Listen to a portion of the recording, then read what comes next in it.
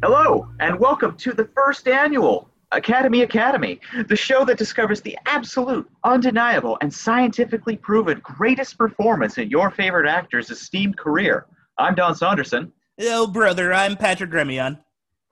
Welcome to the Academy, Patrick. Oh, welcome to the Academy to you as well, Don. And a lot of you may be wondering, who are these guys? What right do they have to make such a decision, such a earth-shattering, history book-changing decision as deciding your favorite actor's best performance? Yeah, who are Well, these? Yeah, tell us. we're just a couple of guys who love movies. Yeah, we're down home, salt of the earth. We both live in a giant truck together. It's shaped like Mater from Cars. That's how down home we are. It's beautiful. I cannot wait to talk about film with you all. And also, as two guys who live in Los Angeles, we are legally required to get a new driver's license to also start a new podcast. That is true. You have to get a new driver's license every time you start a new podcast. I have 50 driver's licenses. Well, you are a native Los Angelino, or at least live here. Yep, I'm a freak for Tinseltown. Hollywood, baby, and that's what this show is all about. Yes.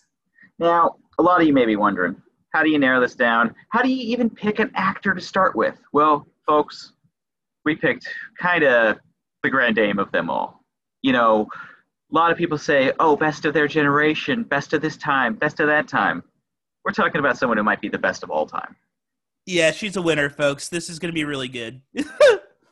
Obviously, you probably already guessed it with an introduction like that. We're talking about this season on the Academy, Meryl Streep.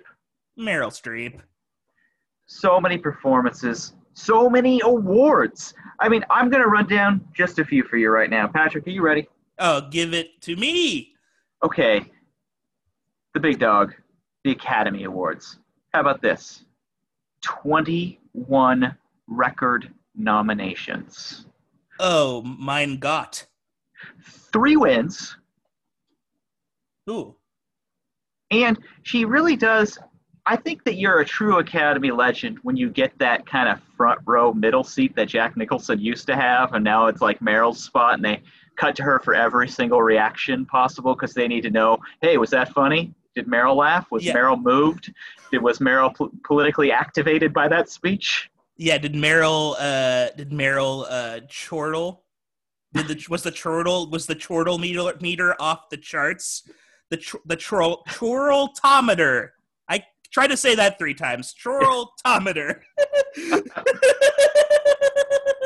We're having fun. It's already fun.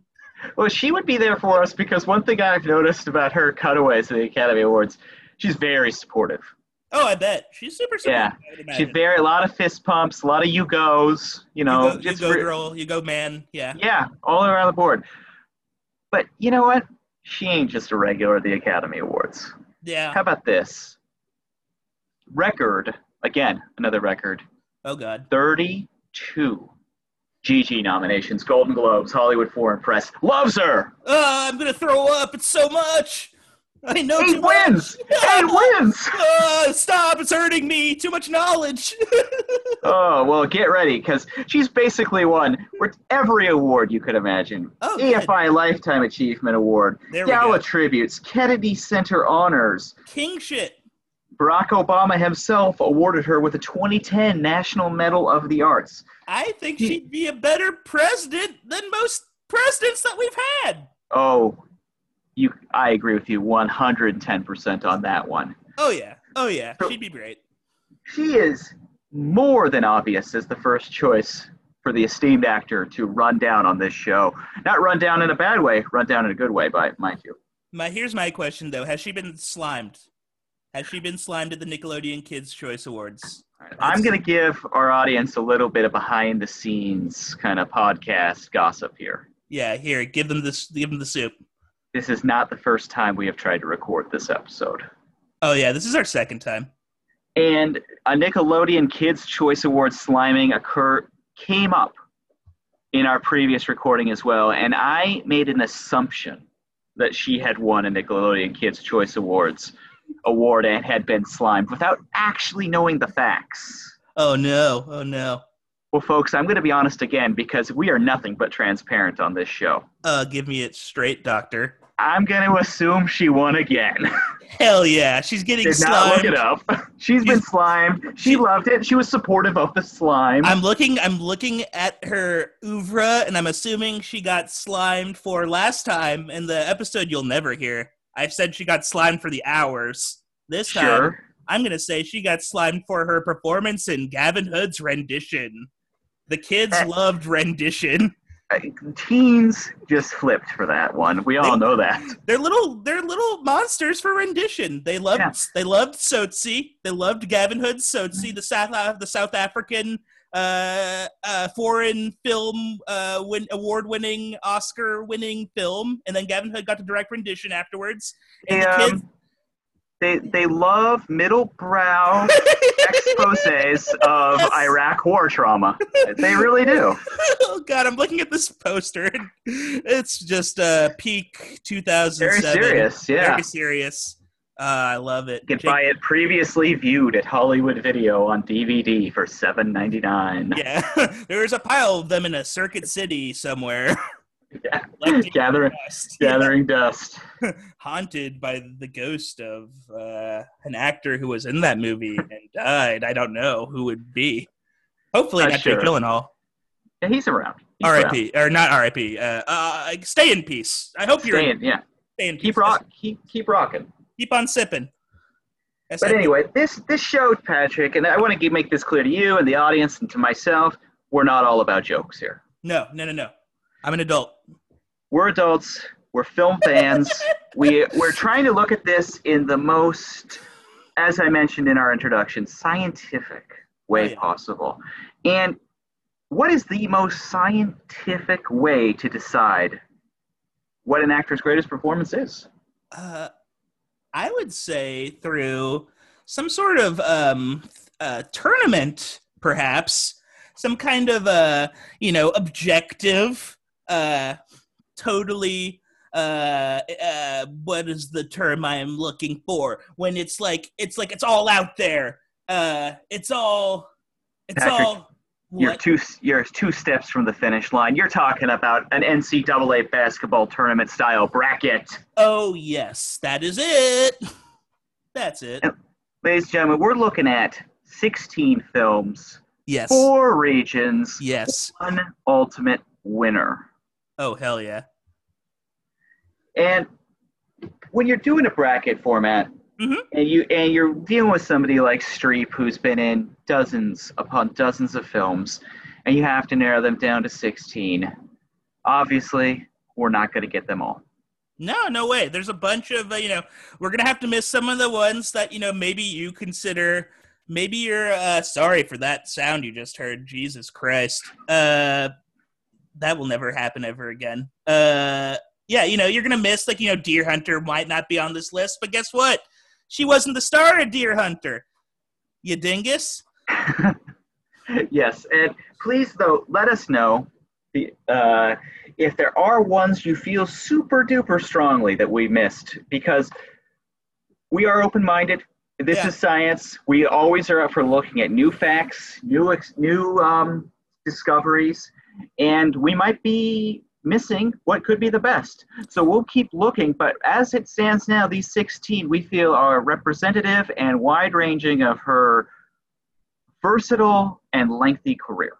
Yes. Also, please don't, murder us because, we didn't include her cameo in Stuck on You in this bracket. Or just, just please, we try hard. We're trying hard.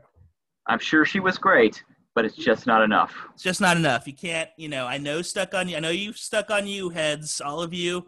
You're living in your own dust in a hovel somewhere. But you can't. That's not true. Stuck on You fans are probably very cultured. Normal. Very folks, very normal. They're not living in their own dust. I apologize. Yeah. Not like The Hills Have Eyes or something. Yeah. Anyway, moving forward, before we get to the bracket, which I know everyone is on the edge of their seats saying, what are the regions? What made it? It's, like the countdown show when they announce the basketball teams that make it in the pool of 64. We just wanted to jump in and give a little bit of our backgrounds with Meryl Streep. Yes. And Patrick, I'm going to set it up to you. What are you have any fun memories, first memories of Meryl Streep when you first discovered her work? I'm like so glad I get asked this question again because I think I wasn't like super prepared mentally when you asked me last time. And I think I literally said last time that like, my only experience with Meryl Streep was like her cameo in the end of AI, which is like such a like piss poor answer considering how important of an actress she is. So I will say that there were some other films that I remembered seeing that she was in besides that. Like one that I totally forgot about for some reason until you brought it up later on in the episode you'll never hear is Adaptation. Man, she like killed it in that. That's like actually I'd say that is my favorite Spike Jonze movie. I'll say that. I think although I love Anomalisa, I don't know. I have to think about it. Maybe I take it back. But and then also I've seen there's a couple other ones I've seen of her. Like I saw Lemony Snicket in theaters, and she was fine in that. Lemony Snicket is definitely like I feel like that movie is almost like a spiritual successor to the Addams Family. Like just like that same level of weird kookiness, like that same level of and like a lot of physical props and weird costumes and whatnot. Big performances. Yeah, very big performances. Not saying it's a great movie, but it's like, I don't know, I'd let a kid watch that. And then I think Hope Springs was the other one. Like I remember watching that with my family a few times, and that's just like a good middle brow. You want to see Meryl Streep and Tommy Lee Jones give each other funky stares, like a lot of Tommy Lee Jones with his newspaper giving you like a deadpan look. That is the movie for that. Yeah, great cast in that one. Oh, big time. Also directed by the person who directed The Devil Wears Prada. A reunion. My boy David Frankel. I'm pronouncing that wrong, probably. That sounds good. We'll discover that at some point during this show. And we're not going to apologize if we mispronounce. We're going to be trying our best, respectfully trying our best. But sometimes you just screw that kind of thing up. Yep. I will say I will go on YouTube sometimes and look up the names of like I did that with Chiwetel Ejiofor. Yeah. I was like, I want to know how to pronounce this guy's name properly, and so I went on YouTube and literally like watched a guy say Chiwetel Ejiofor for like 2 minutes just so I could get it right. When I was in college and first got into like French New Wave movies, I was obsessed with making sure I had all the directors' names correct, because I, pretentiously thought that would be a good conversation starter with like cute art film girls or whatever. That is such a great way to start a Didn't work. It's actually pronounced Jean-Luc Godard. People love that. Love that. Yeah. Oh yeah, no, they love it. You know what? I would like it. You would have gotten me, baby. Oh, great. Yeah. But so you're saying you lean hard on Adaptation, and I have a feeling a lot of people feel that way about that film. Spike Jonze, Charlie Kaufman. Oh yeah, Cage. Is Cage, obviously. Yep. Just kind of a peak film of that era, and very important film to a lot of people kind of discovering film around that time too. And she is really wonderful and warm in that film. Oh yeah.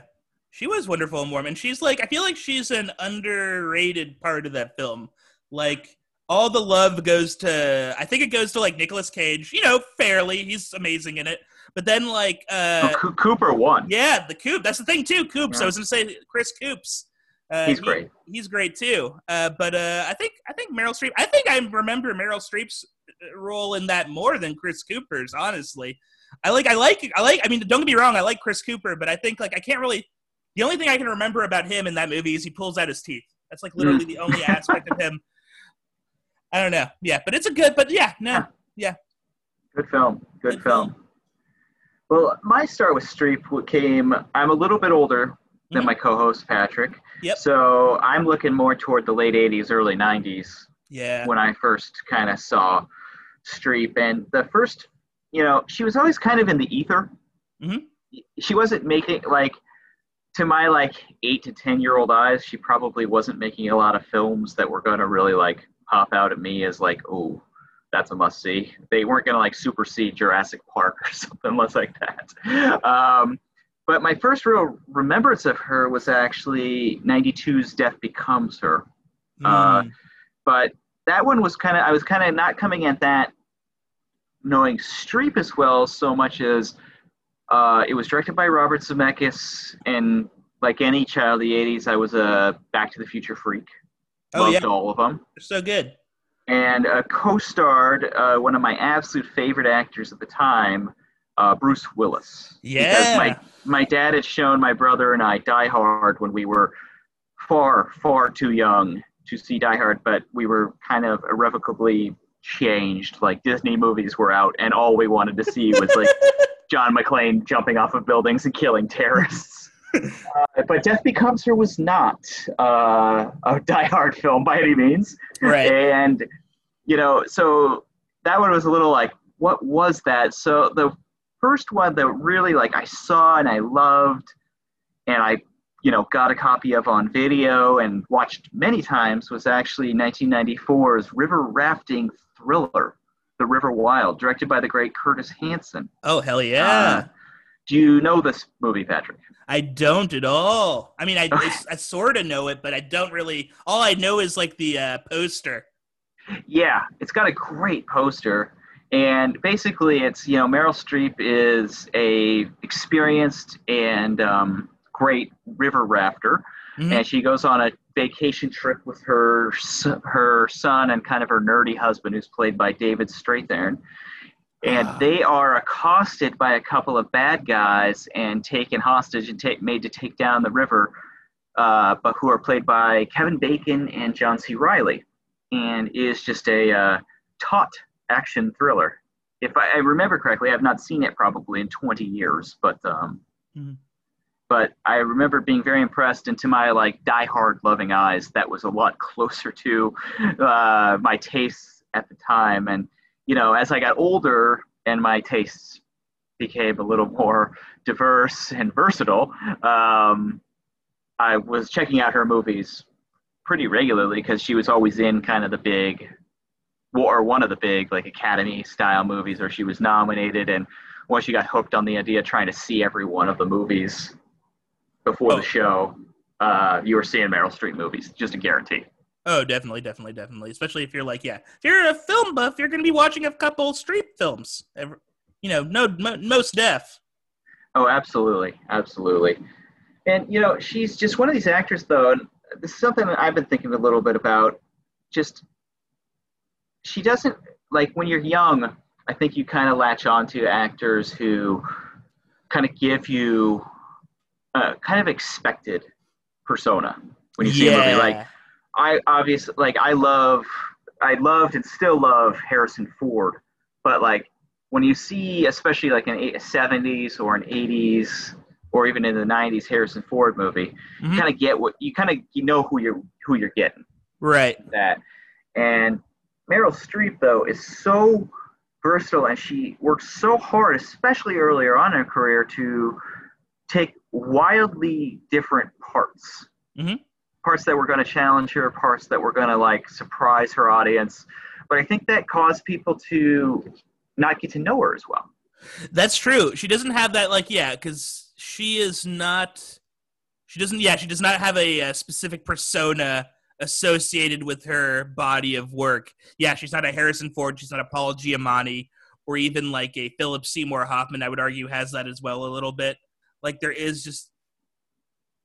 Yeah, no, I would definitely agree with you on some of that because it's just she, yeah, especially because she's so prone to kind of drastic look changes, drastic Mhm. accents. It wasn't she wasn't riding on the fact that she was a movie star. She was an actor.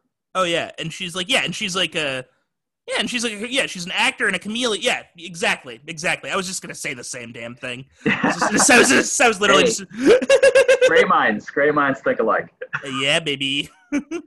But yeah, and I think the one name that came up when we've been talking about her as kind of the comparable actor we thought was Christian Bale. Yeah, who Not totally there, but kind of comparable. Oh, definitely in the sense that like Christian Bale is like he will disappear into a role, and there isn't like maybe you could argue there is one, but I would argue there isn't like a Bale persona people are looking for when they see a film. Like people aren't seeing, American. What was that movie? He was in American Hustle. Yeah, people aren't. Yeah, couple American films. Yeah, American Hustle, American this, and then Ford versus Ferrari. Like those are two. Yeah, it's like night and day. Those characters, as opposed to like I think Ford versus Ferrari was so refreshing in a sense because it felt like that was almost the closest to him that he's ever been on screen. Honestly, that is true. I was thinking that like that is like the best. I think that is like the most Bale you're ever gonna get, like in terms of like his sheer personality or like a film that's just built around him. But beyond that, like, yeah, you don't get that many insights into that guy, and you don't get that many insights into Meryl Streep. No, not until later when she kind of became this kind of legendary in her time person, like we were saying, the person who's like the kind of like grand ceremony master of the Academy Awards, and kind of the, there's always like the funny thing, like when somebody young especially wins an Academy Award or wins a Golden Globe, they like they'll like go around the table, kiss their partner, shake their agent's hand, shake the director's hand. Then they make a pit stop over to Meryl just to say, got to kiss the ring almost. I did not know that. That's interesting. They only do that with her, and I've seen they've started to do that with DiCaprio. Weird, interesting. DiCaprio. Yeah, you gotta go to the biggest stars, the big stars. Yeah, the DiCap. Oh man, I never. Not a Leonardo DiCaprio podcast though. This is a Meryl Streep podcast. We want to make that extremely clear. Wolf of Wall Street, more like the Wolf of August Osage County. Yes. That came out. That was definitely not at all labored. That was a entirely smooth thing I said. It's entirely blah, blah, blah, blah. There we go. Yeah, you could have simply said the Wolf of Silkwood, but no, you went hard. You went tough. No, I went hard, and yeah, sorry. In that moment, Jim Carrey from Bruce Almighty took control of my body, and I had to. It happens to the best of us. Sometimes you just get Bruce Almighty. It sucks. I hate working at this Buffalo newsroom with him, and they won't let me leave my job as anchor. Yeah, I'm stuck here. Again, though, not a Bruce Almighty podcast, although I'd be interested. Oh man, if I will say that like I was watching clips of that last night just because I hadn't seen that movie in such a long time, and that used to be one of my favorite comedies of all time. And that movie is so, watching it as an adult, it is so mean. It is just a cruel movie. It is just a cruel movie about Bruce Willis being a cruel Old Testament God who does not, or not even. Was it Morgan Freeman or Bruce Willis? Well, it's Morgan Freeman was God, but then he gives. I meant Jim Carrey. Jim Carrey. God damn it, Bruce Almighty, Bruce Willis. But he did it again. But Jim Carrey gets the powers from Morgan Freeman, and he's such a. Yeah, he's not even like, I wouldn't even say he's an Old Testament God, because he doesn't work with like logic. He's like Dionysian. It's like birth of tragedy shit. There's no meaning. It's like Oedipus, man. It's all chaos or Antigone. I'm going to be honest.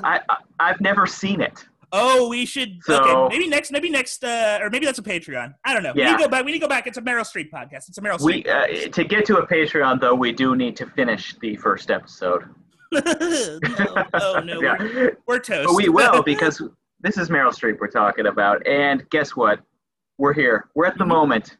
Yes. Everybody has been waiting for. We're going to be running down the brackets. Oh, I cannot. Lineup that you will be listening in on, being a part of, screaming at your iPhone saying, why, when your favorite movie doesn't and performance don't make it through. Or high-fiving your significant other or calling your parents when the performance does make it through. You're calling your dad. You're telling him my favorite movie's on the bracket. Your dad is he's pumping his fist. He's so happy for you. He's at the docks with his fellow stevedores. The other stevedores, they find out from him. They're all pumping their fists. You all grew up watching Florence Foster Jenkins together. You're at the docks in Baltimore. You're in your little West Baltimore house.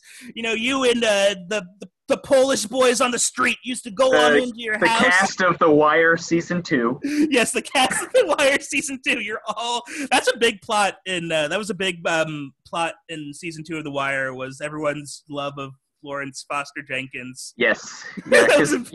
Well, David Simon used to be a reporter, so he knew what the real stuff was happening. Everyone in America needs to know these stevedores love Meryl Streep. And so do we, folks. That is what we like to call in the business a transition. Yeah. Much like the NCAA tournament, our bracket we are breaking it down in 4 separate, distinct regions. Mm-hmm. They are done by territory in the NCAA tournament. We thought we'd have a little bit more fun here, and ours are themed. Yes. So, we're just going to go one by one through these matchups and let you know what you have to come. In our first region, accents. We all know Meryl Streep, one of her claims to fame, one of her greatest skills is of a master of accents. Oh, yeah. She's a regular pistachio disguisey of Master of Disguise. For all the people who watched that film when they were 10, like I did.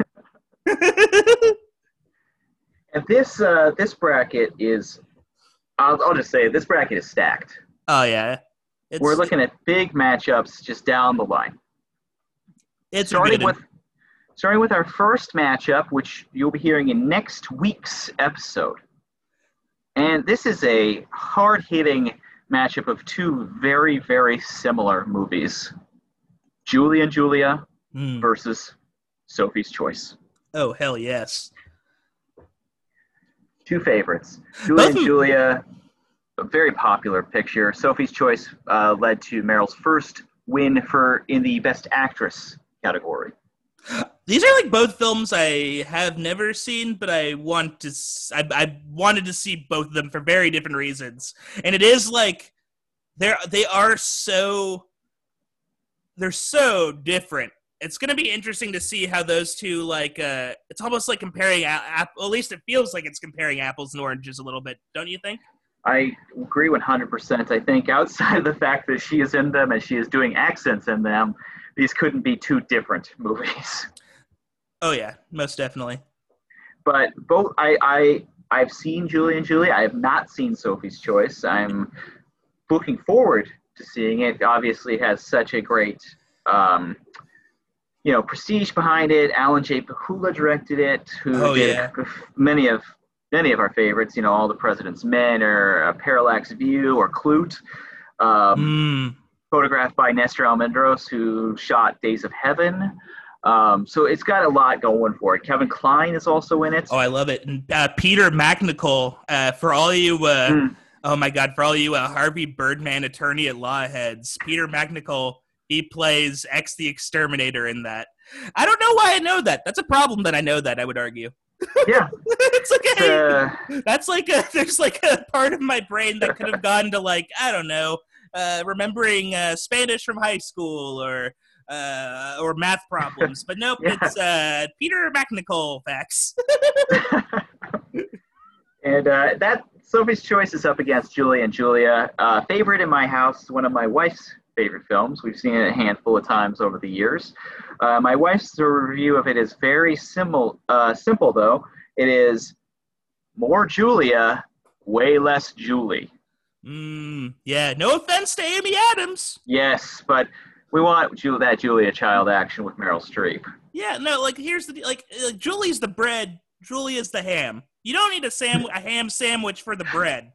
Yeah. You don't. Yeah, I don't want to. I'm not. It's not. You're not using ham slices as bread. You gotta use the ham. You gotta get more ham on that sandwich. Indeed, indeed. And I just wanted to bring it up again. I believe we mentioned earlier, but just to reinforce it as we're going through these, we are basing this completely on performance. Oh, 100%. So quality of film matters far less than quality of Meryl, if you want to put it that way.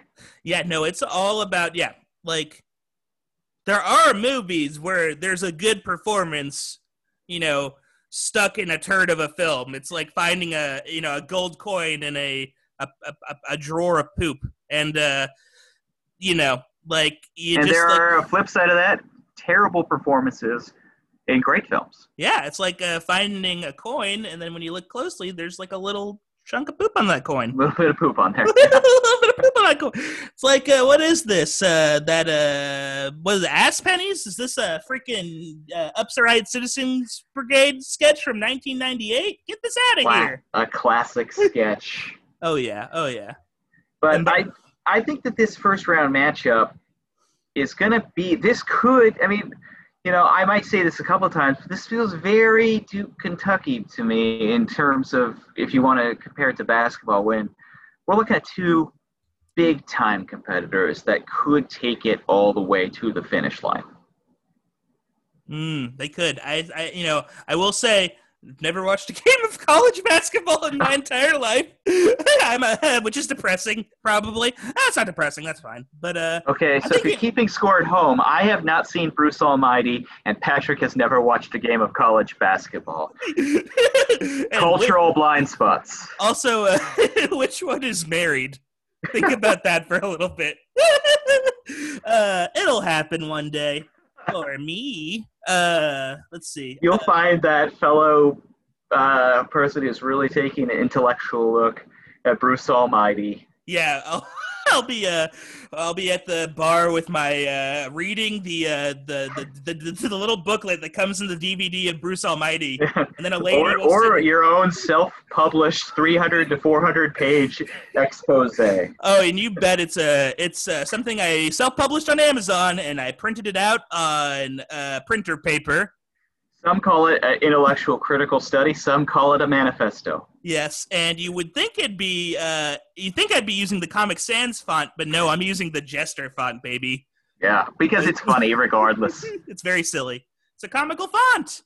But that's our first week matchup. I am really, really excited for that one. But further down the line, a few weeks down the line, also in the accents round, we got a big one here. Ooh. The Bridges of Madison County versus Out of Africa. Man. Wow. Yeah, that'll be interesting. Out of Africa seems like such a that is the movie for me that I've never seen it, but it always looked like Oscar bait to me. Like, I feel like that's like proto Oscar bait. Yeah, it kind of seems to be hitting all those notes that we kind of expect and maybe feel a little snarky about in 2020 when looking at Oscar bait films or films that are like pretty active in their attempts to win Oscars. Oh yeah, no, yeah. It's definitely not like a film that. Do you think that? Okay, so here's a question. You might know this. It's probably unknowable, but like, were they like designing? Because I feel like nowadays there are films that are like designed to like win Oscars. Like they're literally like, it feels like they're just made just to get like X person an Oscar or like get this company an Oscar or whatever. And maybe I think that there is in the corporate end, certainly, when it comes to that. I think, from what I understand, if you're not making a kind of blockbuster type film, you better be winning awards or else you're not going to be making very many more films. Right. And I was wondering if Out of Africa was like the first, like, if this was like, if that mindset had already started at that point, or if that only came later on. Yeah, I'm not sure. I mean, part of me thinks, it's a Sidney Pollack directed movie. Robert Redford is co-starring with Meryl in this one, and yeah. Redford and Pollack had a long and storied relationship of films prior to Out of Africa, and they're all kind of classy, kind of adult drama kind of things. Right. And I think that at the time that this was just it was more just kind of middle-brow taste. Okay, I rather than the actual drive for what for the Academy Award. I'm sure they all wanted them. There's no question about that. Yeah. but it wasn't like a cynical thing at that, or maybe not as cynical as it is now sometimes. I don't think the industry is the same. The Oscar industry wasn't the same then as it is now. Right. I will say another thing too. Robert Redford, one of the few old redheads where the red hair doesn't look weird. Yeah, gives me hope as a redhead that one day I can be a 70-year-old man with red hair and not look like a total monster. He rules. I mean, he has very good genes, but he rules. He does have but good again, genes. Yeah. Not a Redford podcast. Meryl Streep and Out of Africa is up against Bridges of Madison County, directed by and co-starring Clint Eastwood. That just sounds like a Dolly Parton song to me. I've never seen it. I don't know anything about this movie. Were you around for the sensation that was the book it's based on? Do you remember any of that? Not at all. Pretty much every mother in the country, I think, read this book when it came out. It was the big romance book of its time. And I remember seeing it. When I was a kid, I saw they had this palette of them at Costco one time when we were there. It was an unforgettable sight to see that many copies of that book. It was huge. It was just an absolute cultural sensation. And by all accounts, it's a terrible book. Oh, I bet. That's kind of the apparent miracle of the film, that the film is quite good. I have not seen it yet. I'm a big Eastwood fan as a director, but I've not seen it, but it's apparently quite good. And I'm really looking forward to this one. I'm excited. I'd be down with it. I love, I think Clint Eastwood, his, I think the thing with him is, his output has been so crazy over the past 2 decades that, the quality of his films have kind of, diminished a little bit. They're all over the place. Yeah, they are 100% all over. But, man, when he's good, I'll tell you what. Yeah. I fucking love Richard Jewell. Yeah. That movie fucking slapped to me. I'm not saying it's a perfect movie, but it definitely has issues. There's characters in that movie that do not work at all. But the 2 core performances in that, the Sam Rockwell, Paul Walter Hauser, those are so. If you can if they can if you can pull that out of Meryl Streep, that energy or whatever, I think it'll be. And also trying to think of what else never mind. I don't know what else. Well, it's an interesting film too, because it's from what I understand, it's a pretty straight up kind of romance film.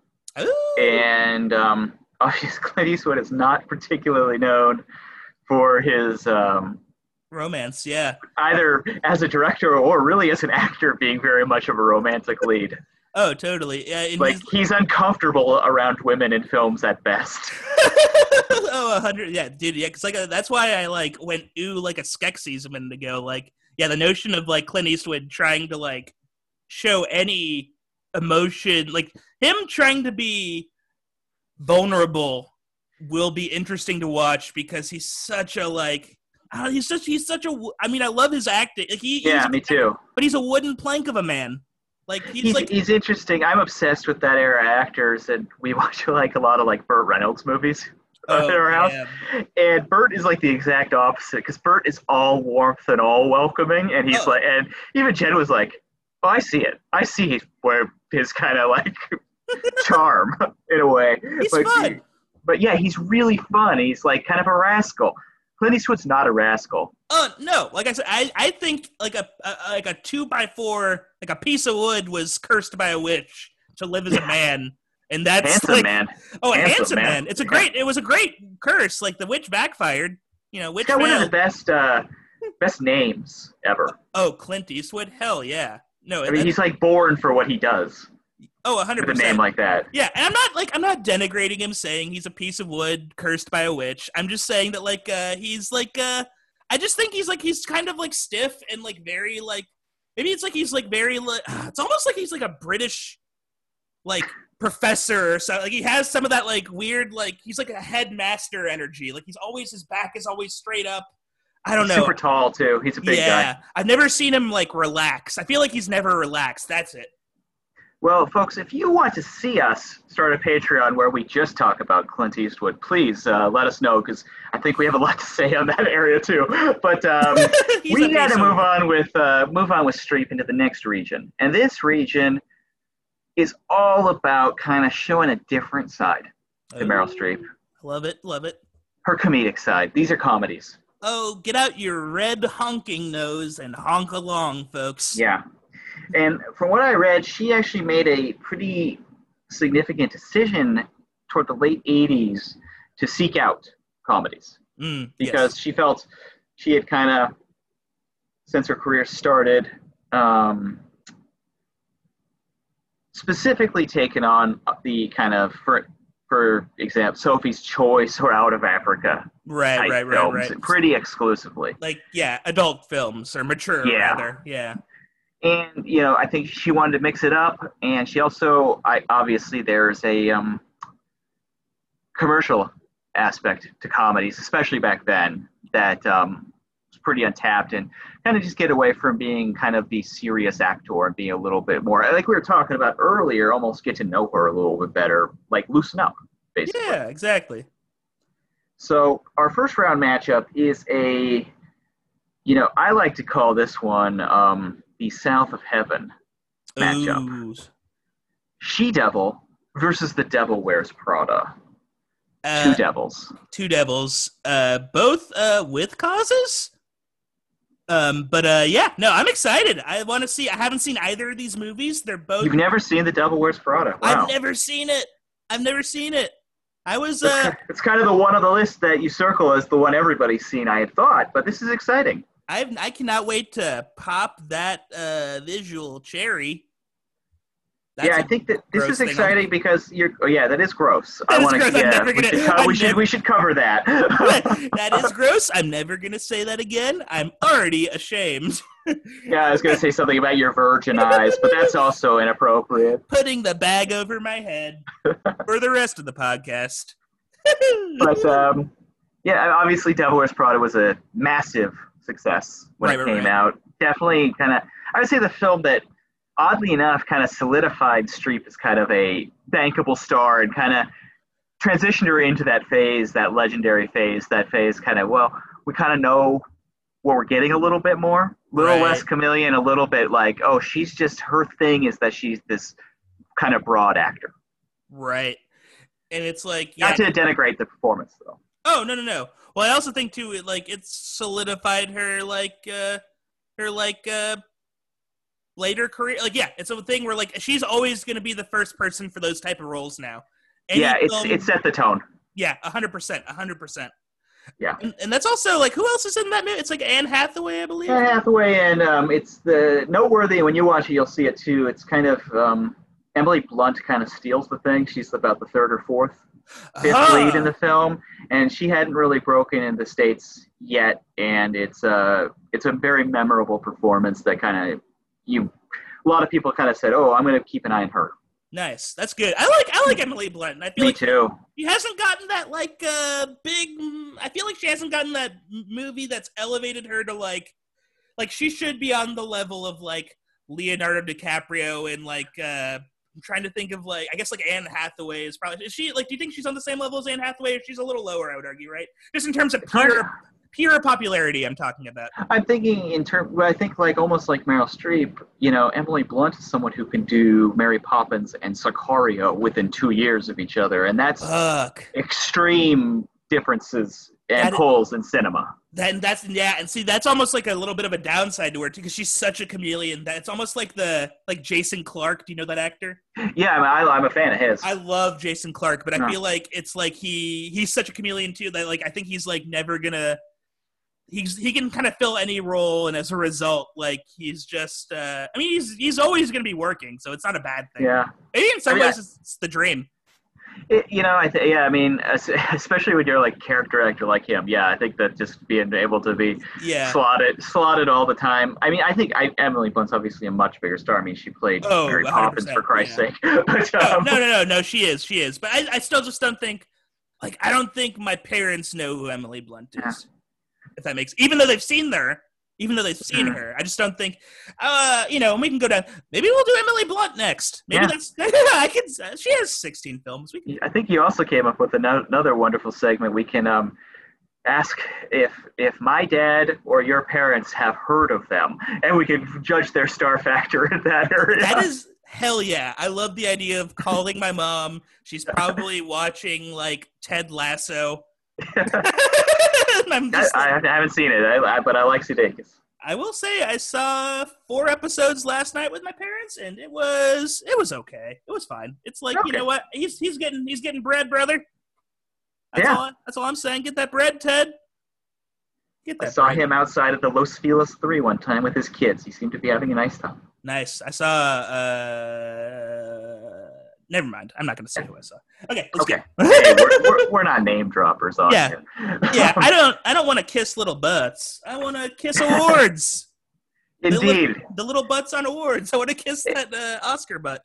And I want to do a quick shout out on She Devil here. We spent a lot of time on Devil Wears Prada, but She Devil, I've not seen it. I distinctly remember the video cassette cover at the video store. It co-starred the, we'll just put it, controversial. Oh, Roseanne. Oh yeah. It's is Meryl's co-star in that. It's a broad comedy, but from what I understand, pretty subversive. interesting. Yeah, no, I would imagine, and I think like it'll be interesting too to see Roseanne like playing a character that's not Roseanne, which I feel like there's not a lot of movies I can think of that like starred. It's like this one and fucking the cartoon Home on the Range. I think those are the only 2 movies I can think of that had Roseanne in them, not playing her titular characters. That'll be fun. Yeah.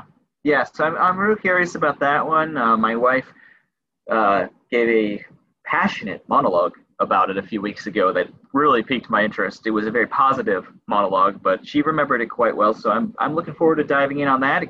Who knows? Could be a dark horse against Devil Wears Prada, which, I mean, just based on its sheer popularity alone, Devil Wears Prada is an immediate contender here.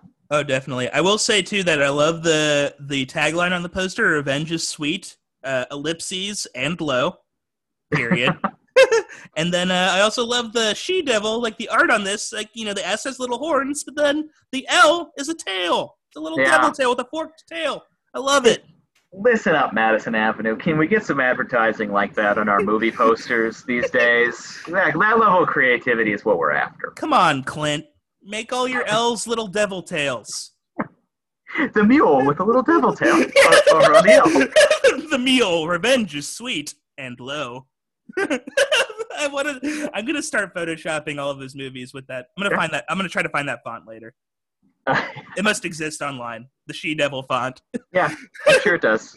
Some enterprising internet goon made it already. Oh yeah, little online goblin. Thank you, little goblin. On the other side of the comedy bracket, we got a big one here. I know I've been saying they're all big ones, but this one, I'm very excited for this matchup. We have Albert Brooks's film Defending Your Life versus the aforementioned Death Becomes Her. Ooh, I cannot wait to watch Death Becomes Her. I think this is going to be very tight. Death Becomes Her has its fans. Let's be honest. It's a cult hit, and I think, the only thing maybe not in its favor is it's more of an ensemble piece. Oh yeah, definitely. She's not yet because she's sharing the lead role with Goldie Hawn essentially. Yes, and to a lesser extent Bruce Willis. So yeah, that'll be Oh, and Isabella Rossellini. I forgot Isabella about that. Rossellini, yes, also in the film, and the incredible special effects. Yes, I will say. So I've never seen Death Becomes Her, but I remember my art teacher in 2nd grade lended me like one of those those like big books they used to make that were like they were like thin hardcover books, and they would just have a bunch of pictures in them, and it was like one for like special effects. And I just remember like seeing like the picture of Meryl Streep's head being turned around and being like, "This is the coolest thing ever." I hope. Like at first, I thought it was real. I think maybe I don't know, but it was. No, I've always had a fascination with this movie because it seems like it just seems like a weird off-kilter thing, and it's like the type of thing that is so.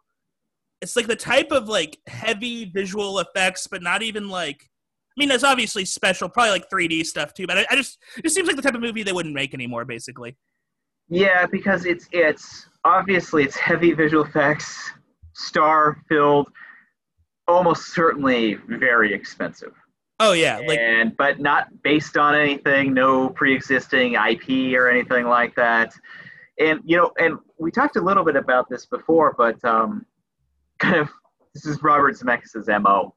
oh yeah. Way is to continue to try and like make these almost like he's not making a Harry Potter, he's not making an Avengers, he's making kind of weird movies, but on the budget and scale of those other ones. And he's been riding the Forrest Gump wave for almost 30 years. Oh, 100%. Like it's all just like it's like Forrest Gump and Castaway. Like all the movies he's made are because of the love he had for those and bad boys. Back to the Future even before that. But yeah, he's always been a visionary when it came to effects, but I think at least upon the recent output, I'm excited to see what he does in the future, but the recent output certainly has been the effects dominating the story. Yeah, and it's also like, hopefully, I want to see movies from him in the future that aren't based on like really good documentaries. That's true. He got into that too. Yeah, like get out of Marwood. You don't need to. Yeah, the Man on Wire one too. Oh God, yeah, where like Joseph Gordon-Levitt is playing French. Yeah, like just Pepe Le Pew accent, just insane. An insane movie. I mean, it was like the effects were awesome and cool, but it's a good. It's not like the worst movie. It's like I watched it and it's fine, but it's just like a crazy. I think it is just a crazy thing to make. I think the difference is you watch the Man on Wire. Like my reaction was, I watched The Walk and I was like, wow, that was really impressive how they did all that. I watched Man on Wire. I was crying at the end. I was like, that's beautiful and it's a work of art and all this kind of stuff. Yeah, and it's just, I guess, what kind of reaction you want to have when you watch a film. Yeah, that's fair. That's a good, that's a good, reasonable. And I think like with Zemeckis too, it's like, yeah, it is kind of like a VFX like demo sometime, or like, and maybe not that, but like it's like he's showing what you can do with the art form and technically. Yeah, and that one's up against, I think, a really excellent film. Albert Brooks is Defending Your Life. Albert Brooks makes great movies, and he made great movies. And if you have the Criterion Channel right now, depending on when this comes out, they just put them all on there, and highly recommend diving into all of them. This one is a kind of a bigger concept. We're talking afterlife film, and all sorts of really interesting ideas. And Brooks is at his peak, and he's teamed up well with Streep in this one, and I think it's real delightful, and I think it's going to provide an interesting matchup against Death Becomes Her, which I think, if I'm looking at the numbers right now, is the Vegas favorite. Yeah, that might be the Vegas favorite, I would say. Big and Vague. Vegas, my short, cute name for Vegas. You know what? Albert Brooks is someone that, Broadcast News is an incredible film. But I'm like very like, I don't have a lot of like reverence for him. Like I've just never been a huge, just because I haven't seen a lot of his oeuvre. I liked him in Drive. I liked him in, and he's fun in This Is 40. He's okay in that. That's a shaggy long film. I'm curious to see it. I'm excited. I think Death Becomes Her is kind of like the lead, but Defending Your Life, we'll see. Maybe, who knows? Yeah. We'll decide, and of course, as we've mentioned before, it is based on performance. It is not based on film. Oh, yeah. It ain't. So, moving on to our next region. Okay, we've already got, she could do accents. She's funny. You know what else she can do? This lady can sing. Oh, this lady can sing. And this category is dedicated to Meryl's musical works. I'm excited. I want to see some. I like a good musical. I like a song and dance. I'm excited. Like one of my favorite films of all time, freaking Cabaret, baby. Oh yeah, and I mean I don't know if any of these match Cabaret, but we'll see. I hope so. It'd be cool. It'd be a nice surprise. It would be a nice surprise. The first matchup in the Sings region, it's a big one. One of Meryl's biggest hits. Oh, yeah. Mamma Mia versus Into the Woods. Oh, man. Into the Woods. Patrick, what are your backgrounds with these films? I will say that I haven't watched either. Into the Woods, I've always wanted to watch it because the Johnny Depp wolf character, like, that looks like the dumbest fucking thing on the planet. And I think that'd be very fucking funny to me. Like, I think that's like that'll bring me much pleasure. That'll be like, I feel like that's like I'm gonna predict that's gonna be like an underrated member of the Johnny Depp like acting, like the weird, like, because I feel like he's kind of like Depp is kind of like Cage in the sense of like he has just a bunch of insane performances under his belt. Yeah. Yeah. I don't think he's as interesting as Cage. We can get into that another time. Oh, no, I he's think not. It's an interesting conversation to have. I think, but but I think no he's like hero like Cage is. Oh, fuck no. He's definitely not a Cage, but I think he just has like there's just a lot of weird fucking performances, that dude. I'm suddenly swearing a lot. There's just a bunch of weird like his, like, I think it's like ever since Pirates of the Caribbean, he's a movie where like he famously made a crazy decision to like, I'm just gonna like, pretend to be Keith Richards. Keith Richards, yeah. Keith Ledger. That's the fusion, the horrible, the fly machine fusion of Keith Richards and Heath Ledger. Man, that wouldn't be fun. Be afraid. Be very afraid. But I think he's just had a bunch of like, ever since then, he's like taken, I think, more weird liberties with his performances, and as a result, you have some like really odd later Depp, just like, yeah, like from Secret Window to Rango. There's just a lot of weird Depp performances that are fascinating. I always really wanted to see him put all the effort that he puts into his makeup and wigs and accents and stuff like that. Like playing a part, like playing a single dad who's just trying to be good to his 13-year-old daughter or something like that.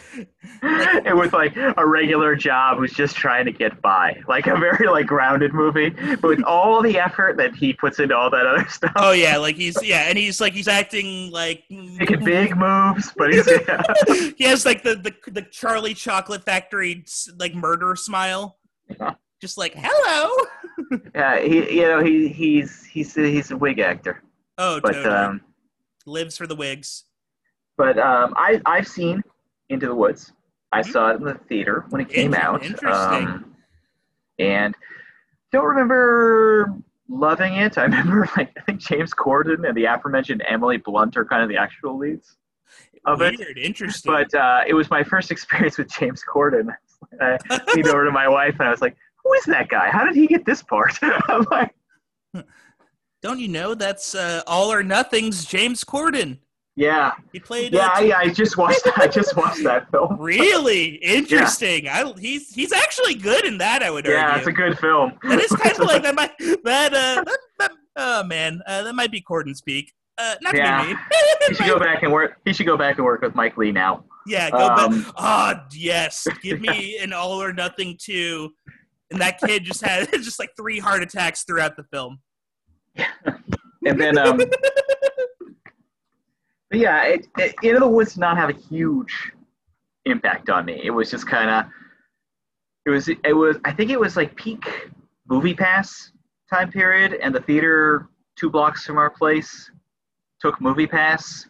So whenever it was like, oh, what are we doing tonight? I don't know. We'd go use the Movie Pass. Right. So it didn't have a huge impact on me, but I'm looking forward to giving it another try and seeing kind of maybe coming up with a definitive thought on it, and also focusing on her performance within it, which it's such an ensemble piece that I don't really remember much of what she did in particular.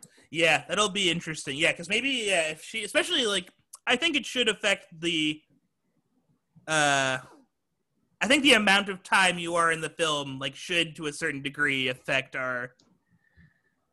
Yeah, I mean, I think that could come up unless it's a real impactful. Yeah. Type thing that really just takes it over the top. We'll see. Yeah, like unless it's like a Manchester by the Sea, Michelle Williams. Yeah.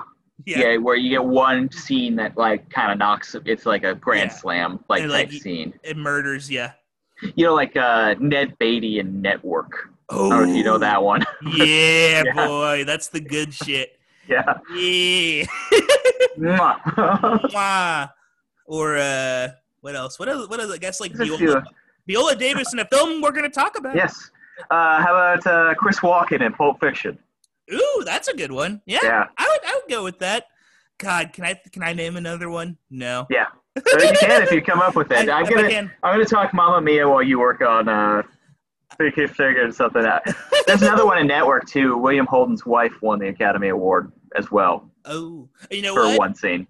I will say Vera Miles in what's that fucking movie called with Dustin Hoffman and Jon Voight, Midnight Cowboy, where she plays the older. Oh yeah, no, it's I think that's Sophia Miles. Sophia Miles, shit, yeah. My bad. Yes. Yeah, who Jon Voight's like first John. Yeah. Oh, yeah. Also the second the Bob Babylon. It was a young Bob Babylon, him in the bathroom. Oh yeah. The one where back when he looked like Rick Moranis. If any of our listeners have top of the line single scene stealers, hit us up. We want to hear more. Give us your little. I'm sure there's a lot out there. Oh yeah, but we're kind of burying the lead here because Mamma Mia. I haven't looked at the numbers. I probably should, but I can take a guess. Mamma Mia is either 1 or 2 among Meryl Streep's most financially successful films. Oh, 100%. Here, I can even. I'm not going to pull up if it's like her most financially successful film, but I can definitely give you a good. Give me those numbers. Give me those sweet numbers, baby. Those sweet, sultry numbers. Ooh, 615.7 million. Daddy wants it. That is like Ant-Man numbers, my friend. So we're talking totally. Big hit. Oh yeah, no, this. I haven't seen it. I'm going to be honest. I'm gonna be a little vulnerable here. Mm-hmm. It all looked very strange to me. Totally fair. I mean, I think a lot of this film is like relies on a huge nostalgia for ABBA, right? Yeah, I think so. Also, it has. I don't have any nostalgia for ABBA. Do you? Not at all. Not at all. But it's I like them. It's not bad music. It's fun. And then also this has supposedly like one of the dumbest Pierce Brosnan performances in the history of cinema. So it'll be fun seeing that person be goofy at the very. If you look at him on the poster, though, what I really admire is that he's into it. Like he's not uncut. Like you had previously mentioned, like when we talked about these before, Russell Crowe in Les Miserables as being kind of at that same level of strange casting for a musical. Yes. He seemed uncomfortable. Whereas Pierce Brosnan's kind of like letting his freak flag fly a little bit and kind of is really feeling it. Seems, at least based on these stills I've seen from the film. Oh, no, these stills, no, they are lively. Oh, man, yeah, I will say. He's happy to be there. He's happy to be there. Oh, 100%. And who is this guy stepping on the glass? I can't even, I want to, damn it, this is such a. We will find out and let you all know. I'm just going to say a complaint to Wikipedia, your poster of Mamma Mia, too small, my friend. I tried to maximize it. This is at most 300 by 200 pixels. Do better, Wikipedia. We're trying to cast surface assumptions about this film. Please, Wikipedia. You're making it difficult for us podcasters. I think that this episode, the Mamma Mia in the Woods, is going to be an exciting one. Like, we'll put it that way. Oh, it'll be fun. That'll be fun. Mamma Mia is either going to surprise us and one of us will come in and I have a new favorite movie, or it'll just be a train wreck and we'll see what it is from there. But again, not about the film. We're going to be judging Meryl, and she's, I think, nominated for that one. And she seems like a good singer, so I'm excited. Yeah. So I think that's going to be a fun, must-listen matchup. On the other side of this region, we got 2 lesser-known films, but I think 2 valuable, interesting contenders here. One is Ricky and the Flash, and the other one is Florence Foster Jenkins. Yeah, this will be good, I think. Have you seen either of them? I have not seen either of them. I have not seen either of them, no. Yeah, no, I like that we're coming into this so fresh because I think we're going to come in without any, like, pre-existing, like, favoritism. Oh, yeah, no way. It's all 100% objectivity, baby. I'm like a computer that has been erased of all knowledge of anything, and I'll only look at I will absorb a Meryl Streep film, and I will print out of my mouth what is scientifically the best result. A lot can be said about my co-host, but one of them that you could never say is that he is biased. Oh, no, I've never had an opinion.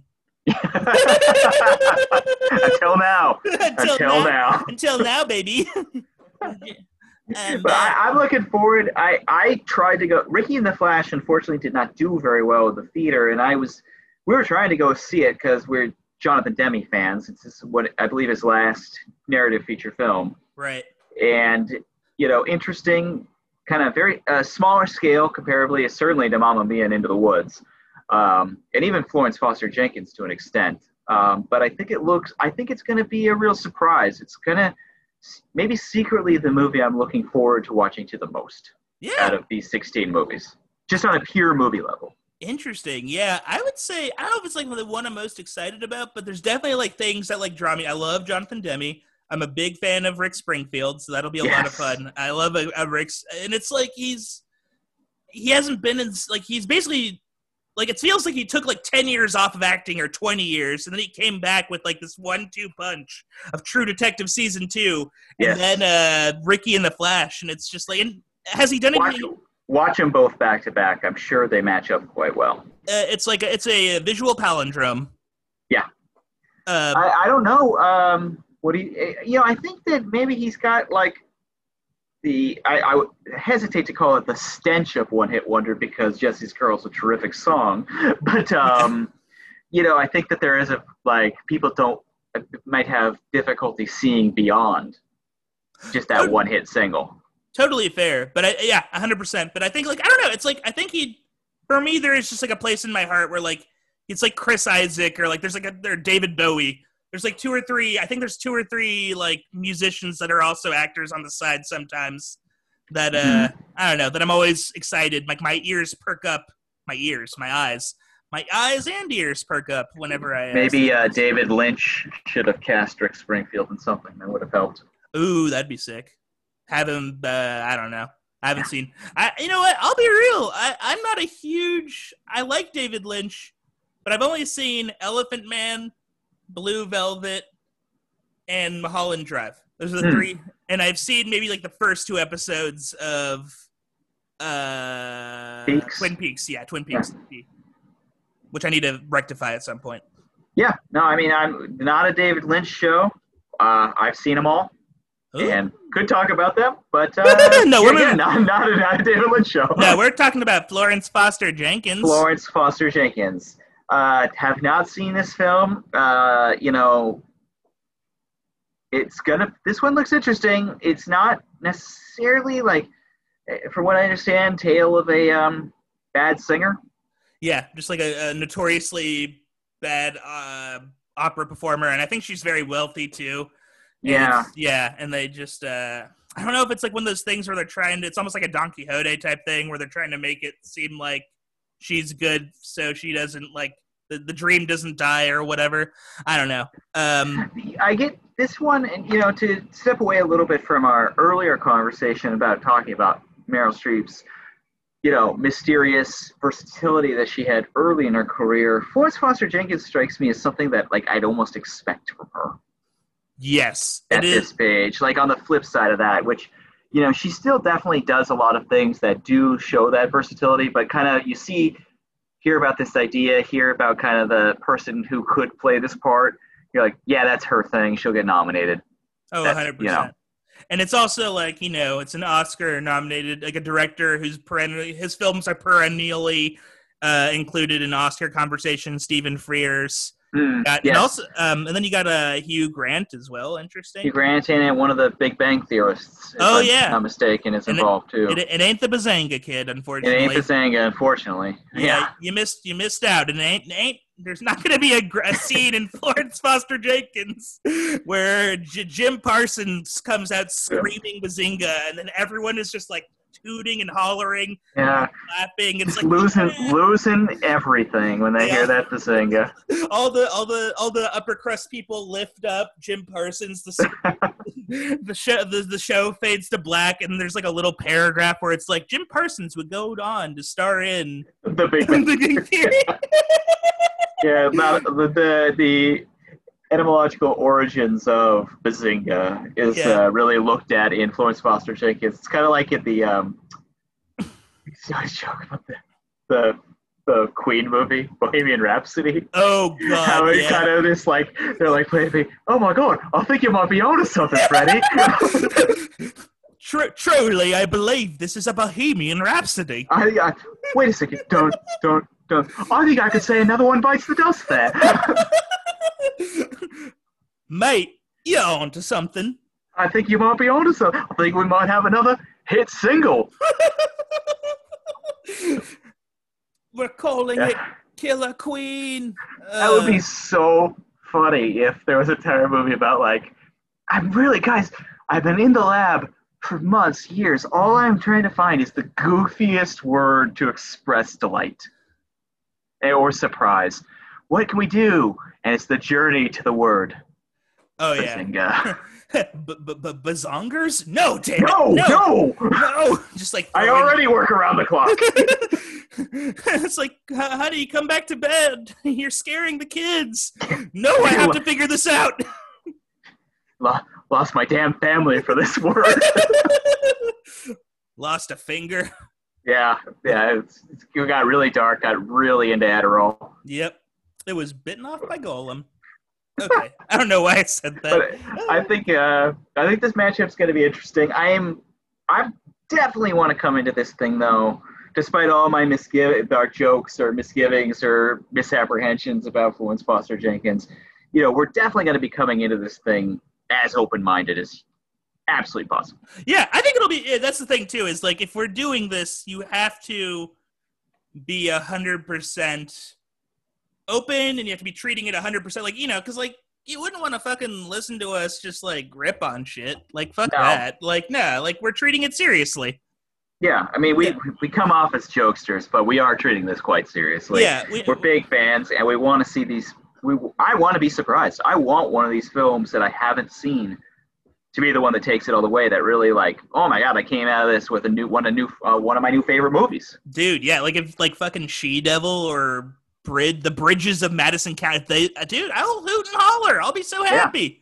Yeah. I love it when a thing I think will be bad turns out to be good. Like I remember like 2 or 3 years ago, I saw the movie Drumline with Nick Cannon. I thought that movie would be absolutely like, it's like, this movie's not going to be good. I know it's going to, and man, Drumline whipped. That is definitely the best thing Nick Cannon has ever done in his life. It's a lasting reference, so it's definitely a film that has stuck around. Oh, 100%. I love me that Drumline, baby. And also stars the dude in those 7-Up commercials. Orlando Jones. Yeah. Yeah. Cut from Magnolia. Really? Yeah. Interesting. Yeah, there's a entire subplot, but not a Magnolia podcast, a Meryl Streep podcast. Oh, yeah. And we're moving on to our final region. And this is kind of a heavy hitter region. We'll just put it that way. She's known for accents. She's known for comedy. She's known for her musical chops. But what's the thing that you think of the most when you think of Meryl Streep? Probably the Academy Awards. Oh, yeah. As we mentioned before, she's been nominated for a few. How about 21? A record. And she's nominated all the time. So this category contains 2 wins and 2 nominations. She's won 3 times. Sophie's Choice was placed in the Accents division rather than the Academy division, simply based on the fact it's one of her most famous accents. Hell yeah. And I think this Academy division, though, is not lacking, despite not having Sophie's Choice in the mix. The first matchup is a big one. I've been saying that about all of them, but we picked a really good actor here who's got a lot of good movies. Yeah, that's true. They're all good. We can't help it. It's not our fault. Yeah. Hey, don't blame the messenger on this one, baby. Don't shoot the messenger. First round. First matchup. Academy region. Kramer versus Kramer Uh, versus Doubt. Wow. you heard that right, folks. And this isn't two separate movies called Kramer. No. That are just totally like one's the origin of the Seinfeld character, the other is The money guy. the money guy. Jim Kramer. Yes, both Yeah. played by Meryl Streep. Oh my God, Versatile. Meryl Streep in a bald cap and a goatee playing Jim Kramer would be amazing. I think she. How much money would you spend if they made a 2.5 hour fake biopic of the character Cosmo Kramer, played by Meryl Streep? Dude, I would. Wait, so are you asking how much I would spend to watch it, or how much? Yeah. Oh, I mean, I would pay a 20, like an expensive ticket. Like I would pay like an Alamo Drafthouse ticket to watch that. Mm-hmm. I buy maybe some cheese fries and a couple beers during the movie. Oh, 100%. I would have their hot pretzel. It's so good. Oh, yummy. Miss you, Alamo Drafthouse. I think so here. Yeah, miss you lots. Very expensive evenings. I saw Ford versus Ferrari there. We spent too much money, got a little tipsy, but it was great. Yeah, that was the last movie I saw in theaters was at the Alamo. I saw Extraordinary there, and then I had a friend who called me and told me I should get toilet paper, and I was like, That was bad. At first I was like, that's kind of silly, but then I walked into a CVS, noticed the CVS had like half the toilet paper missing, was like, oh wow, I've never seen that before. So I very quickly got some toilet paper, and then on the Wednesday of that week, quarantine began. Yeah, that was that. Tom Hanks got it, the NBA stopped, and that was that. Oh yeah, and our lives have never been the same. And they never will Seriously. be. Yes, all true. We're poisoned forever. It's like not hyperbole. Yeah, it's like what happened to our grandparents during the Great Depression is happening to us right now mentally. Yeah, not a political or social podcast. Let's move on. We're having fun. We're talking Kramer versus Doubt. Kramer versus Kramer is a big one. She won Best Supporting Actress for that. We're going to have, I imagine, quite a spirited conversation about this film. Oh, hell yeah. There are a lot of aspects to, I saw it recently. I won't delve too far into it, and I plan on watching it again before jumping into this. There are a lot of positives about this film. Yes. And there are more than a few negatives. Oh, 100%. It's one of those movies where I remember I watched it in high school, and at the time I liked it, but like definitely like looking back on it and then like reading, like I read like an article in Vanity Fair that maybe we'll go into when we do the podcast. Take a look at a little bit of the background because it does affect her performance. Oh, 100%. For better and for worse. Yeah. It is like, it is pretty wild. But it's an interesting, it's at the very least, it is like, I feel like you have to do it. It's almost like, I would say like if there was like a Meryl Streep canon, like if there were like 4 movies that were considered like the 4 tiers of Streep or the 4 pillars of Streep or whatever, I feel like Kramer versus Kramer might be one of them. Yeah. Oddly, though, this is not her movie. Oh, no, not at all. It's a Hoffman film. Yeah, it's a Dustin Hoffman, centric film, and we'll talk about that more as we get into it. She is in the beginning and then comes in really big toward the end of it. Oh, yeah. And has a few major league scenes. Yep. She kind of knocks... Yeah, it's like what we said earlier. She comes in and just crushes it. Yeah, and so I'm really looking forward to talking about that one. I think that one feels to me like one of these teams that's either they're in it, they're a Final Four type contender, or they could flame out really early. Oh yeah, they could just their wheels on their plane roll off, and they comically never leave the landing strip. Yeah. So I'm looking forward to taking a look at that again, especially so recently after I just saw it, within the past month. That one's up against Doubt, which is stacked. Yes. We'll just put it that way. Oh, big time. And I think I will say this.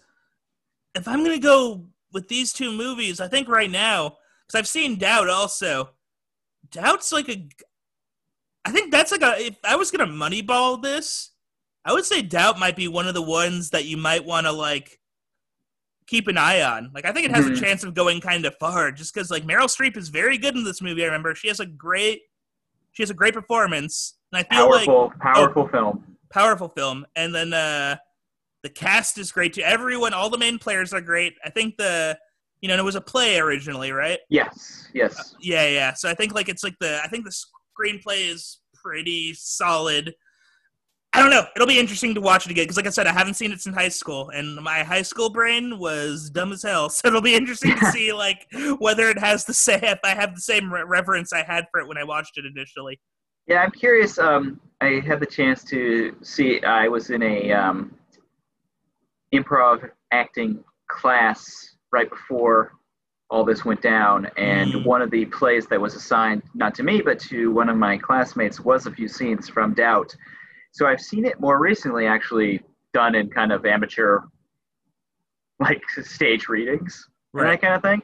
And it, just hearing the words as a play, it comes off as very, very like a play, theatrical and that kind of thing. So I'm curious if how the film, it's been a long time, how the film utilizes its cinema aspect of things, and kind of if.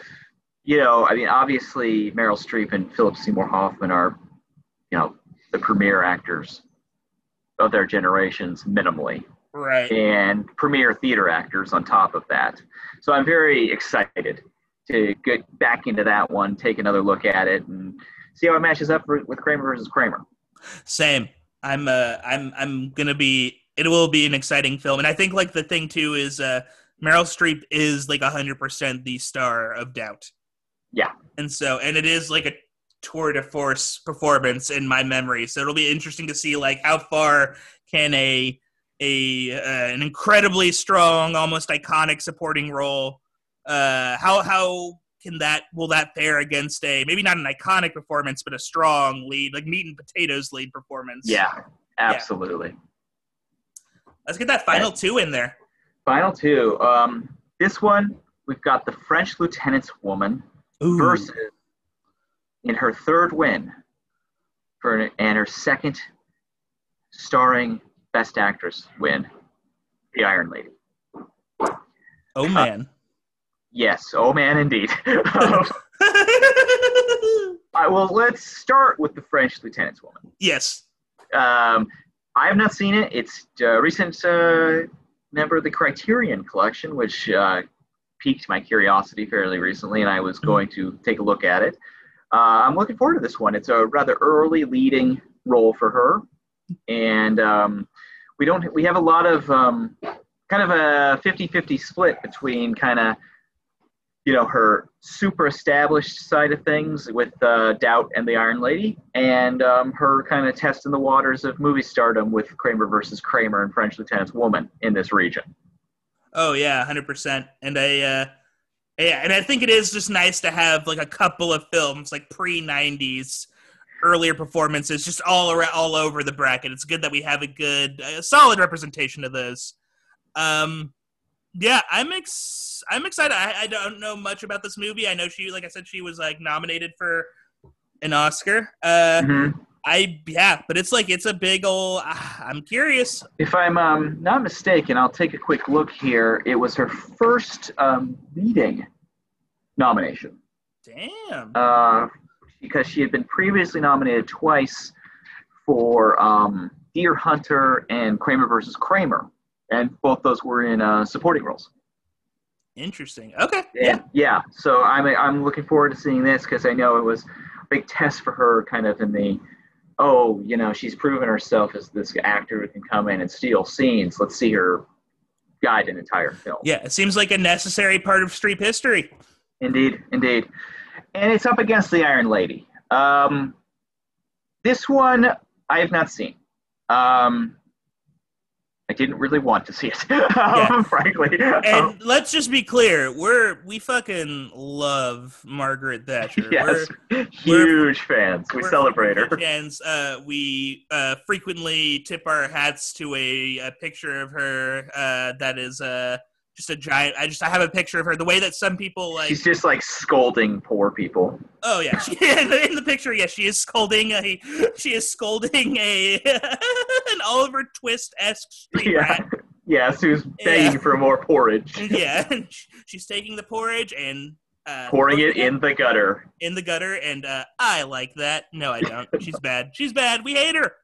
She's bad, and I have no idea if this movie is a celebration of her or if it dabbles in shades of gray. Yeah, that would be interesting. Yeah, because I think it's. I would like to think it's a shades of gray. I'd hope. I would hope so too. I would hope so, because like I'm not against like a I bet she's like an interesting person. Like I don't think she not like she's an interesting character. Yeah, exactly. Figure in history. Yeah, exactly. Like how the like Stalin. Yeah, or Hitler. Yeah. Same director as Mamma Mia. I just learned that. Interesting. That's weird. Yeah. I like that. That's very weird. That's so weird. But I think this one might be kind of the test on the great performance, not as good film. I think so too. I think that's going to be like and it's funny because she did win an Oscar for this, so like I think I'm not saying that like it was the best performance of the year, but I think that definitely like means like there's something there. Like they have to there has to be some meat on the bones for the Oscars to give it to her. So like it'll be interesting to see how she works with maybe not the best material. Yeah. And again, though, I don't want to make too many assumptions. We just talked about that. We've talked about coming in with an open mind and, open ears, virgin eyes, all of that kind of stuff. And who knows? Maybe we're really, really making a pretty sweeping assumption here. And if we're proven wrong, we'll be honest. We will tell you. Yeah, we'll say sorry, and I will render my garments. Rend my garments. Rind. What's render? Rind. It doesn't matter. Ring my garments. There's a term. There's a term. It's a thing. Damn it. Rend. You know what it is? Let us know. Yeah. Rend one's garments. To tear one's clothes is a sign of extreme grief or distress. There we go. Like Hulk Hogan. Like Hulk Hogan. Or the Hulk. Oh, yeah. Either way. Yeah. I will Hulk out if I'm wrong. Okay. That's only for the Patreon, though. Yeah. Yeah, you're going to have to pay for that one, folks. Yep. But that's our 16 films. It's going to be a hell of a tournament. I'm really, really excited to see where it goes. But something we mentioned earlier that we kind of wanted to discuss again was Meryl Streep's made a lot of movies. Yes.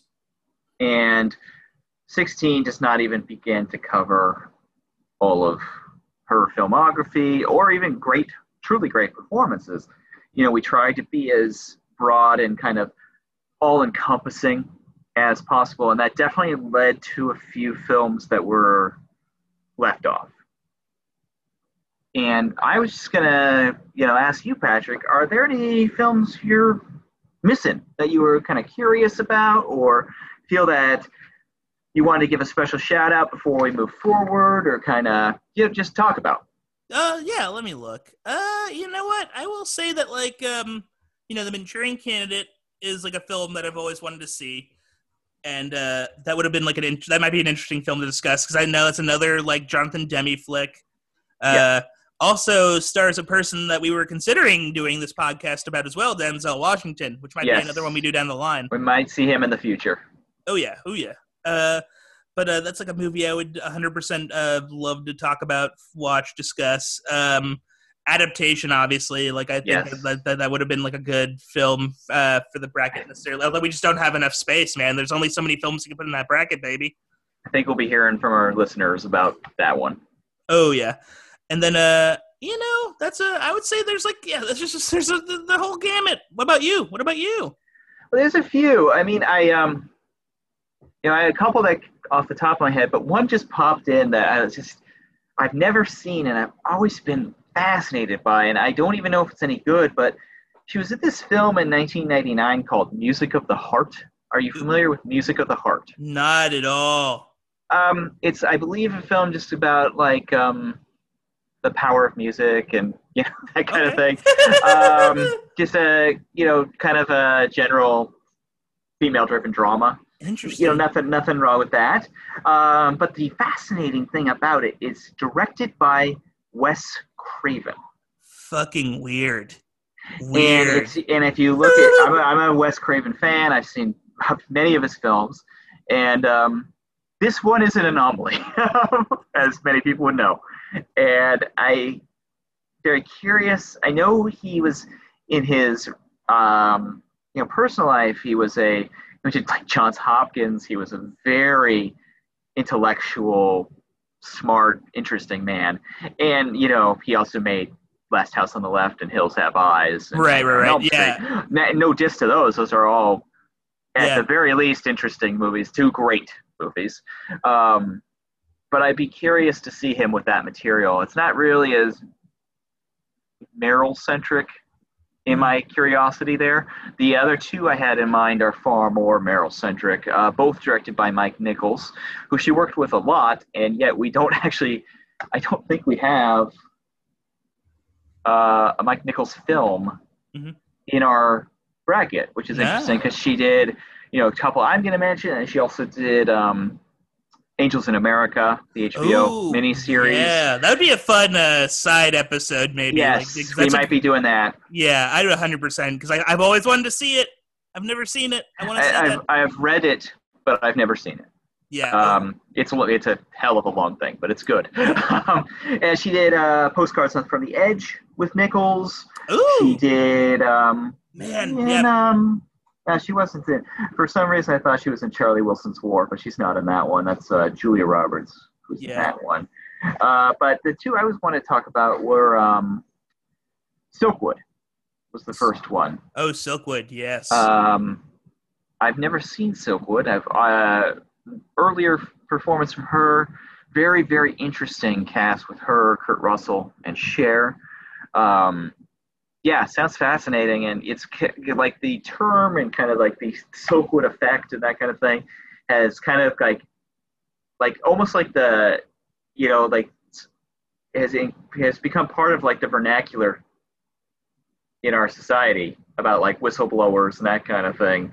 But I haven't seen the film. Yeah, I'd be curious. And then the only other film I would add to that list is and I forgot. I can't believe I forgot about it. Prime. Yes, which is and that's another interesting. Just because the director of that is just it's Ben Younger, and I like his work, and so I'd be interested. Just the way that like Wes Craven, it'll be interesting to see. It's always cool to see directors you like take on actors that I don't know. It's like or styles. I mean, we talked about it with Bridges of Madison County. Yes. Too. Exactly. And I'm excited. That one does seem interesting, and you said he did Boiler Room and. Oh yeah, he did Boiler Room and Bleed for this. Yeah, highly masculine film. Yeah, exactly. It's just it'll be interesting to see. It's always cool, because it's the same thing with Wes Craven. Like, it makes you wonder, like, with Wes Craven, like, was that, like, a movie he did, it seems like it was, like, the peak, it was a movie he directed during peak Craven, arguably, right? Because this is his second wind, because this was right around Scream 2. Yeah, exactly. So it's like, it doesn't seem like a movie that he did for hire, I have a feeling he had some pretty good juice in the industry at that time and actively was trying to get in the mix on a different kind of film. Oh, that's interesting. For the first time in his career, probably had that opportunity. Yeah. And I just left the Wikipedia page, but I saw something on it where it said that, like, it was based on a documentary, too, I think. Music of the Heart. Let me get back on that bad boy. Robert Zemeckis should have directed it. I know, a little bit of should have given it that Marwin magic. Yeah, could have had a little action figure of Steve Carell dancing around. That'd be a lot of fun. Yeah, like an Indian in the cupboard situation. Let's see. Oh man, what a weird movie that is. So the documentary, it's Small Wonders. Hmm. I'm gonna click that bad boy. Interesting. I love that, and it's yeah. I don't know anything about this document, but it's weird. Yeah, I'm that's interesting. Yeah, I'm excited. I think we picked good movies though. I think we have a good bracket. I think so too. I mean, I want to give one quick shout out to another Nichols film, to Heartburn. Is the Ooh, film. Also written, I believe, by Nora Ephron and co-starring Jack Nicholson.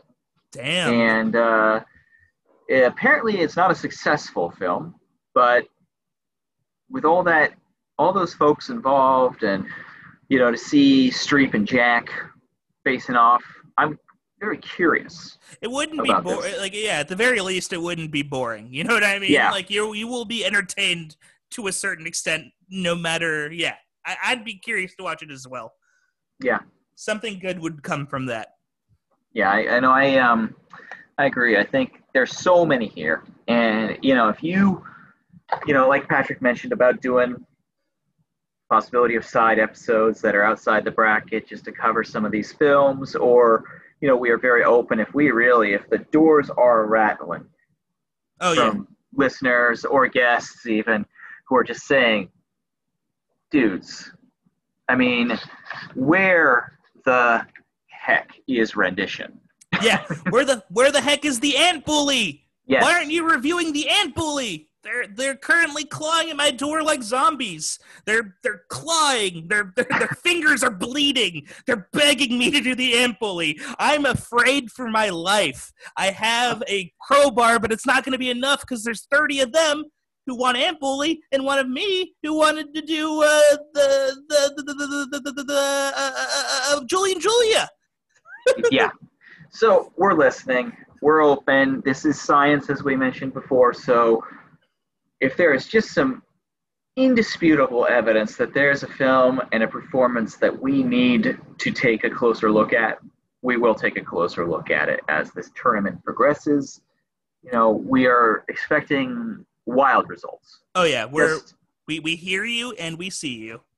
Yes. Yeah, we like the famous whatever that firm is that like whenever like a company fucks up and they come on in and they tell them to say that so that they look like they're pretending to be empathetic when they're really not.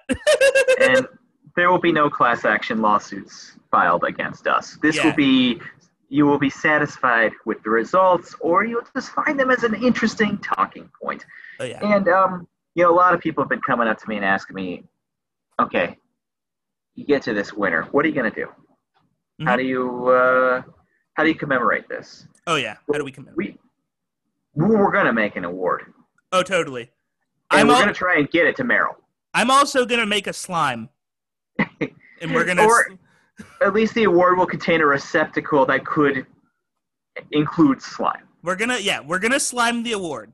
And then we'll give it to me. Yeah, we don't have to slime Meryl. We won't slime unless she wants to be slimed. Unless she wants to be, because sliming is fun and it would be cool. Yes.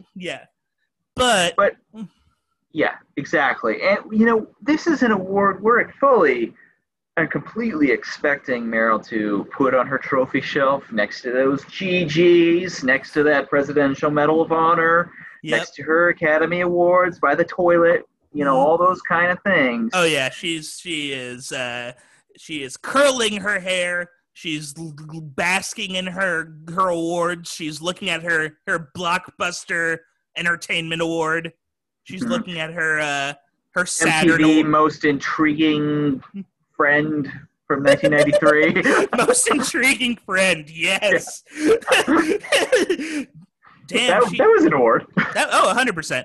Yeah. Oh yeah. She got them awards, homie. It's good. I'm so good. But, I want listener suggestions on what you feel. What should be included in this award? What kind of design do you think the first Academy Award will go?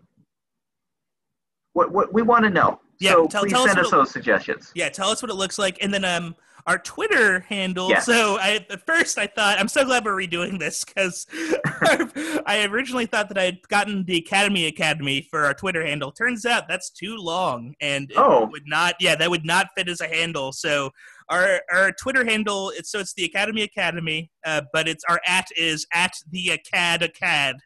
Okay, the Acad, folks. Yeah, so tweet at us at the Acad.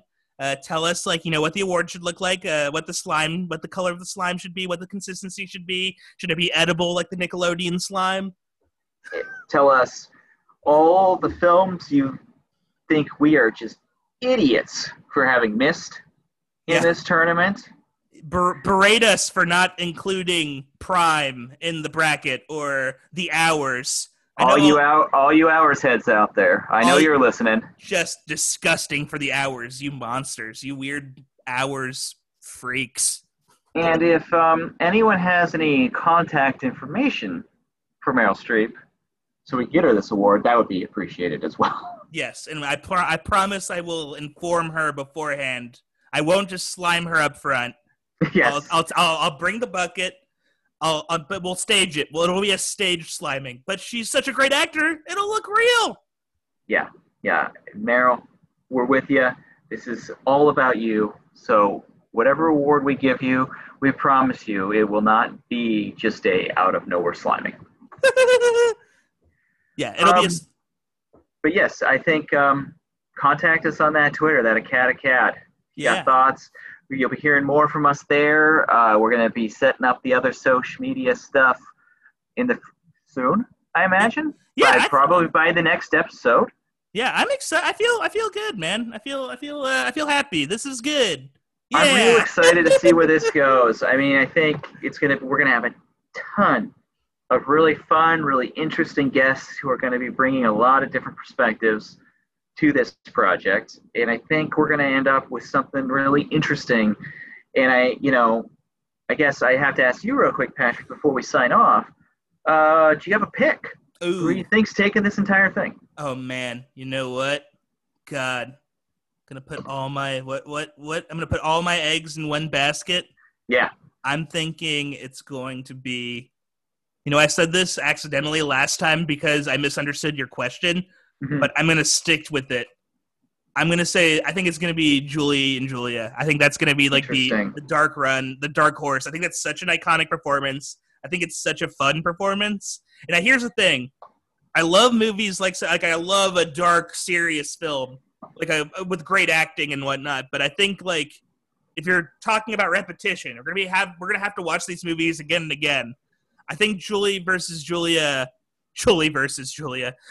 Julia is going to be easier to digest and watch again and again than a Sophie's Choice or even a Doubt or a Kramer versus Kramer.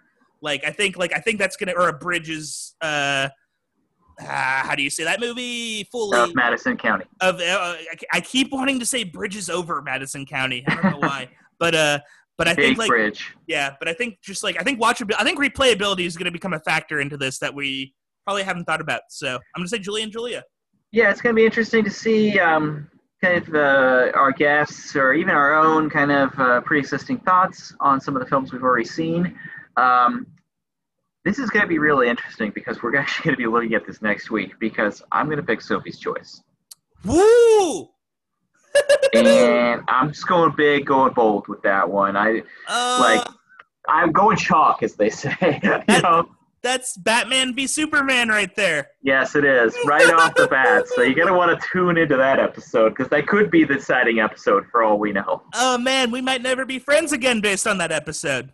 Oh, I hope not. Oh yeah, we just hate each other for the rest of the. That'd be such a dumb. That would turn it. We probably actually get more listeners. That is true. Yeah, two dudes whose friendship was destroyed arguing over Meryl Streep movies on a podcast over Zoom.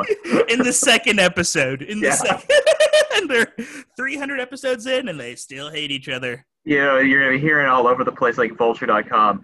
You wouldn't expect it, but there's some real psychological drama happening on this Meryl Streep podcast. Every episode is like a little Ibsen play. Yeah, They hate really. each other. They despise each other, but they're so committed to this stupid project.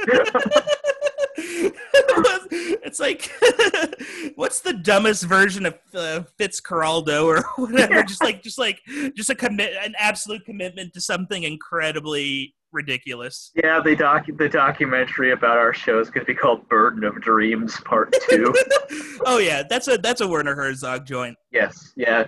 Yeah. It's so interesting. Two young men. Their podcast is. I love it. Like it's like the Grizzly Man scene. Yes. Then he takes off the headphones. He's like, I don't want to listen to these people talk about this any longer. You screaming about Florence Foster Jenkins. He starts crying.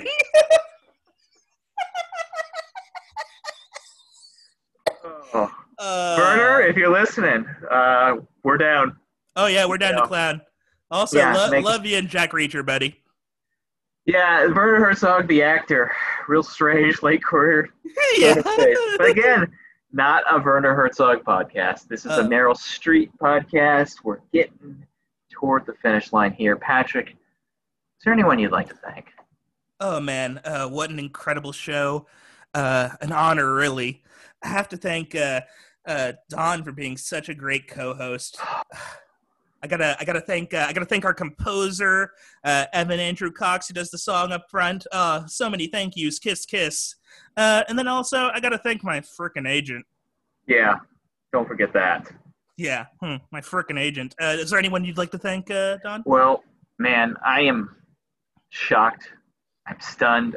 I look out at all the other podcasts out there, and I'm like, I should be thanking you. And I'm gonna thank the other podcasts out there, because without you, who would I be? I gotta thank Patrick, my co-host. Oh. He's, the best. I couldn't do it without him. Gotta thank my team. Gotta thank all my team down the line. Kids, go to bed. It's too late for you. Little Don and Aaron. Much like George Foreman, all of my kids are named George. All your kids, I love that. Please have 4 boys named Don, and 1 lady named Donna, or the other way around. It's all good, baby. And most of all, I gotta thank you, the listener. Without you, there would be no Academy. So until next time, join us again in the Academy. Goodbye.